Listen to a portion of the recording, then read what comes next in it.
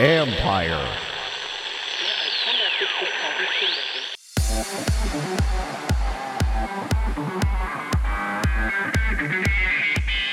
The NFT barrier for entry is lowered. And that confusion is the biggest barrier to entry in this space for the average consumer. That's Matt Wurst, Chief Marketing Officer of Mint, where creation and collection go hand in hand with the crypto and non-crypto savvy fans. This is the Future Sport Podcast. I'm Bram Weinstein.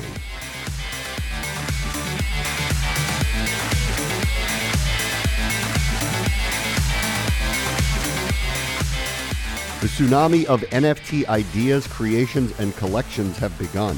So the market is demanding more and more to help with all of the steps in the process, including the most important one, allowing for fans who don't have crypto wallets or a firm understanding of the blockchain and digital assets a way in. And that's where Matt Wurst and Mint come in.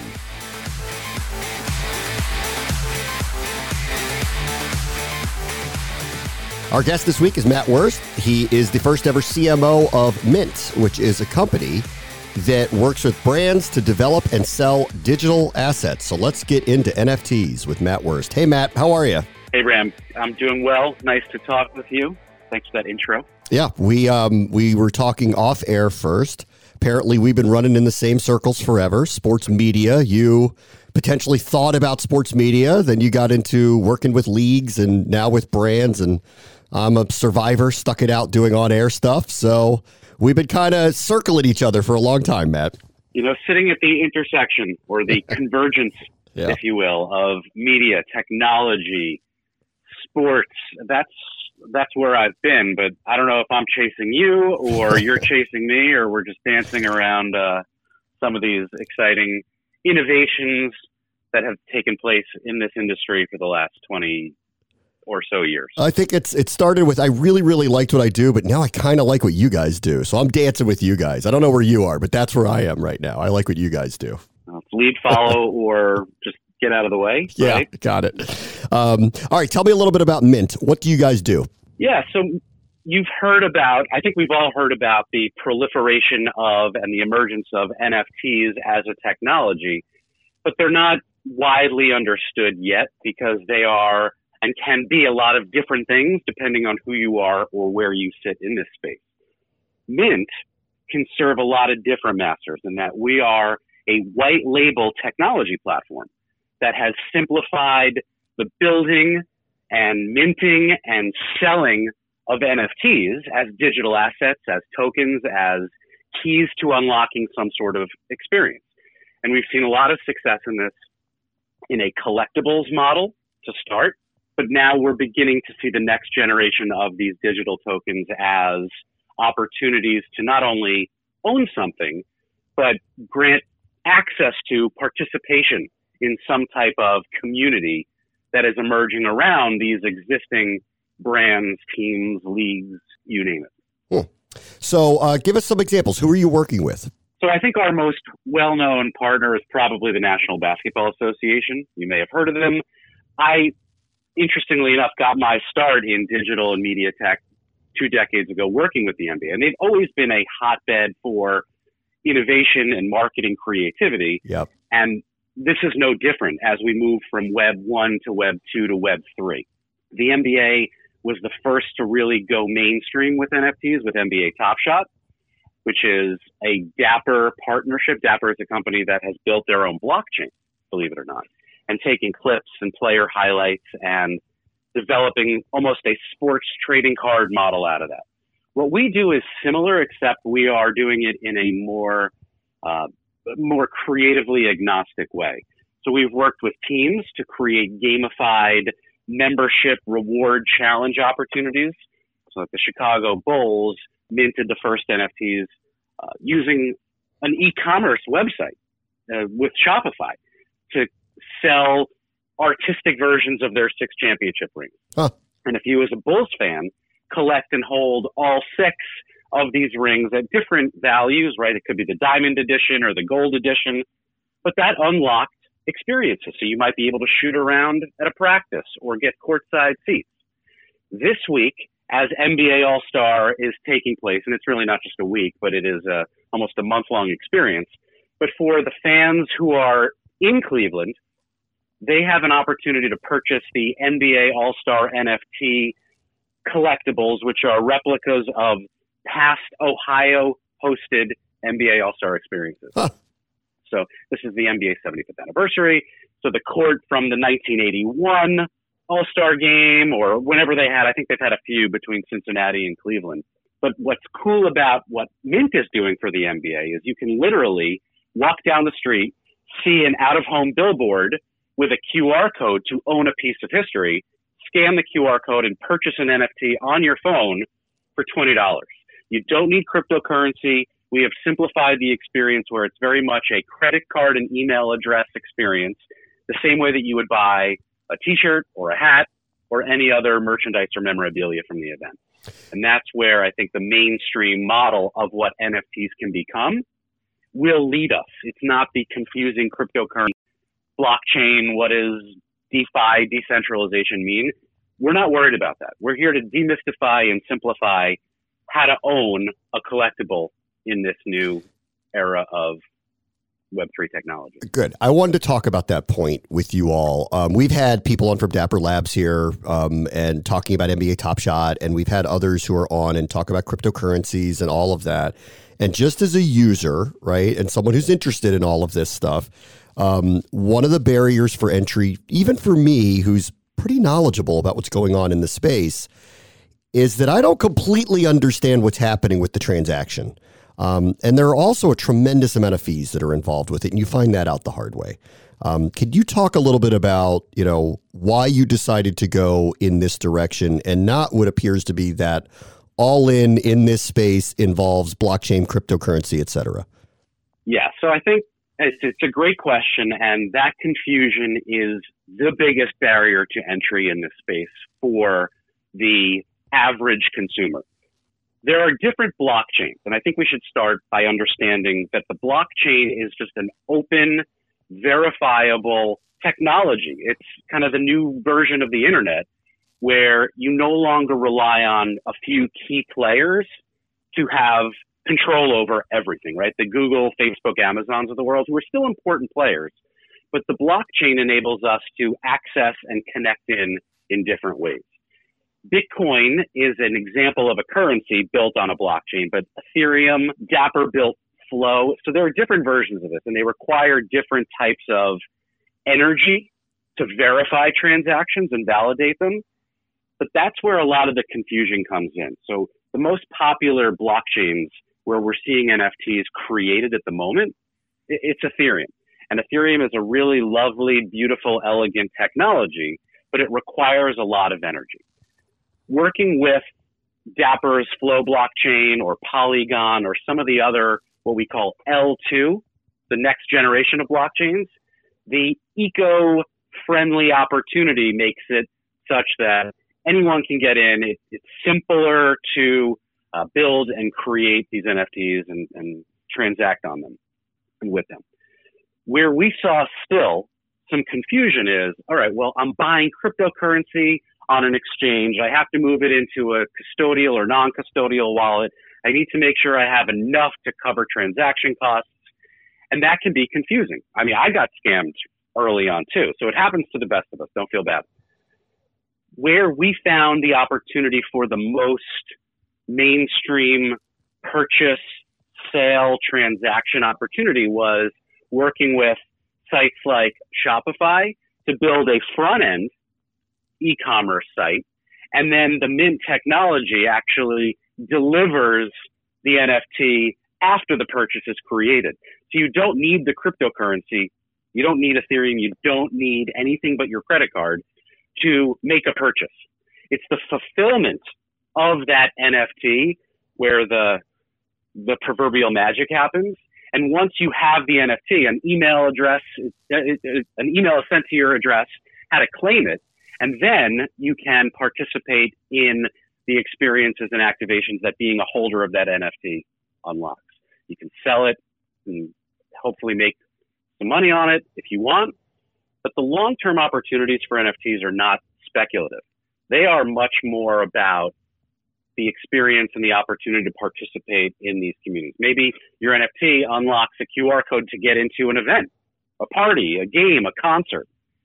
That's where I think this is going, and Mint has simplified the experience for the consumer and the seller.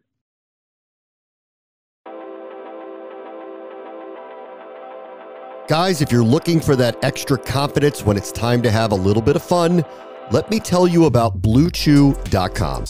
Blue Chew is a unique online service. It delivers the same active ingredients as Viagra and Cialis, but it comes in chewable form, and it's at a fraction of the cost. Blue Chew's tablets will help you combat all forms of ED. Plus, it's an online prescription service. No visits to the doctor's office, no awkward conversations, no waiting in line at the pharmacy, and it ships right to your door in a discreet package. The process is really simple. Sign up at BlueChew.com, consult with one of their licensed medical providers, and once you are approved, you'll receive your prescription within days, and the best part, all done online. Blue Chew's licensed medical providers are going to work with you to find the right ingredient and the strength for your personal subscription. Plus, their tablets are made in the United States. They prepare, they ship direct, and it's so much cheaper than going through a pharmacy. And here's a special deal for our listeners. Try Blue Chew free when you use our promo code FUTURE, F-U-T-R, at checkout. Just pay $5 shipping. That's BlueChew.com, promo code FUTURE, F-U-T-R, to receive your first month free. And we thank Blue Chew for being a sponsor of this show. Take me through demand. What is happening on that end? Obviously, there are a lot of new opportunities like this out there. It's been an explosion of it. Talk to me about what you're seeing in terms of just general demand out there for these items. Yeah, so there are two ways to look at the NFT space right now.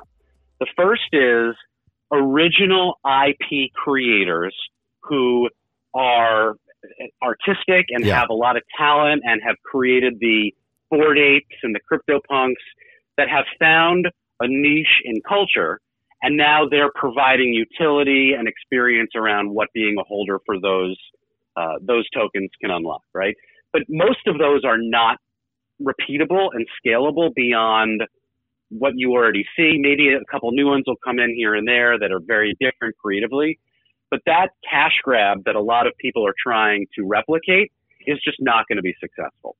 Where the real long-term opportunities are going to be unlocked are in and with existing IP. So whether it's Star Wars and Disney or the NBA, or even now brands like Budweiser and Pepsi, they're beginning to realize that they have a community. They have a place in culture already. And if they can unlock that value exchange between brand and consumer, or creator and collector or fan, that's where they're focusing their energy. But you have to create something that people want. Right. Just developing something artistic that doesn't mean anything or unlock anything after the excitement of the sale and purchase, that's not going to play long term. So the onus falls back on the marketers and the creatives at these brands and companies or their agencies to define what it is that the fan or collector wants, short term and long term. And once they unlock that on a case-by-case, brand-by-brand, team-by-team basis, that's when the demand will really exponentially increase. Because for now, I do think that there's a lot of experimentation. Some are dipping their toe in the water. They're finding some success with this idea, but not with that idea. And we're learning in the same way that social media platforms 10 and 15 years ago provided creators with an opportunity to establish these connections and create a value exchange. That pattern is repeating itself again. And now we just collectively, as an ecosystem, have to see what works at a macro level and what works at a micro level. Yeah, I agree. I think what we hear about, especially in the news, when you hear about this stuff, I think there are various different things happening all at the same time. Like Bored Ape and CryptoPunks, that's an art market. That's not necessarily what we're talking about here. A to B to you is what? Everybody wants people to go to live events, to buy something through brands or the team. Like, what is B when they get involved with A, with NFTs? So if you think about the NFT as purely a token, a membership card if you will, Yeah. that unlocks access to different events, activities. It might just be the opportunity to have a live stream experience with an athlete or a celebrity. It might be the opportunity to, these may be the new stocks in the next generation of corporate America, where instead of these companies who are popping up here and there going out to venture capital firms to raise money, this might be a fundraising opportunity for new stakeholders and shareholders to have a seat at the table to participate and vote on which direction a company goes, what product innovation they launch. So we're going to see the use case. I mean, we are super, super early. It's probably the top of the first inning when it comes to creative and utility-based applications. I can't even get my head around where and how this is going to look, what it's going to mean in a year. But depending on brand by brand, league by league, team by team, each of these vertical industries will create new use cases for how to bring their community in a more direct way. What I think is most interesting and probably curious for these well-established companies is Web3 is about decentralized ownership. Is a Procter & Gamble or the NBA or Coca-Cola really going to allow the collector community to own a piece of their company? No. Probably not. No. Probably, I don't think so. But that's where the disparities between emerging and nascent startups or challenger brands might push the envelope a little bit and bring new community members into the fold, whether it's actual ownership or whether it's partial ownership or whether it's just participatory ownership. And look, the Green Bay Packers sold stock. I'm making air quotes that no one can see, but they sold stock, which was an ownership token Yes. to the company, right? Yep. To be a part of the Green Bay Packers. But that's not actually a real value in terms of monetary resellable items. Whereas a PSL, that a football team sells, that is resellable. There's value in the long term. That is a token. So understanding what a token means, it doesn't have to be a creative asset.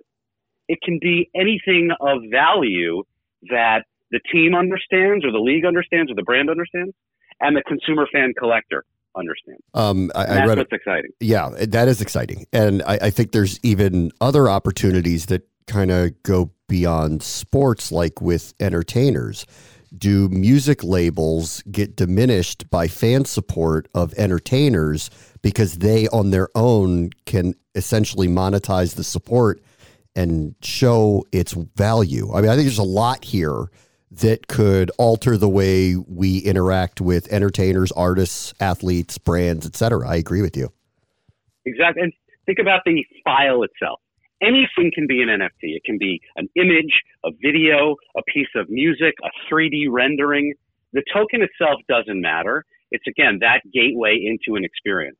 So if you're Spotify, what does an NFT mean in terms of providing access to the listener? If you're a record label, what does it mean? If you're the artist, is the NFT the connection between and across all of these platforms? Probably at some point. But the NFT itself can be the album cover. It can be a clip from art itself, or from the music itself, the song itself. That's where understanding what the unlockable item is that you as a brand or artist or creator have. Maybe it's just discounted merchandise or tickets. It can be that simple. You know, listen, for sports forever, they've had inducements to go to games. I used to go to Baltimore Orioles games because of a bucket hat that they gave away. And a lot of people like bobbleheads. And I think this is a modern version of that, where the line in the sand may come is ownership, like literal ownership, interactivity, connection to the brand, engagement, offerings to the fan base that, you know, you may not have known about because this offers insight to who's actually interacting with you more so than just rudimentary ratings. and rudimentary data of who your fan base is. I can see all of that. But what that next level is, like, is every sports team going to be publicly owned? I doubt it. Long term, I doubt it. Yeah, I think that's going to be, there'll be some parallel path stories that we see pop up over the next 6, 12, 18 months.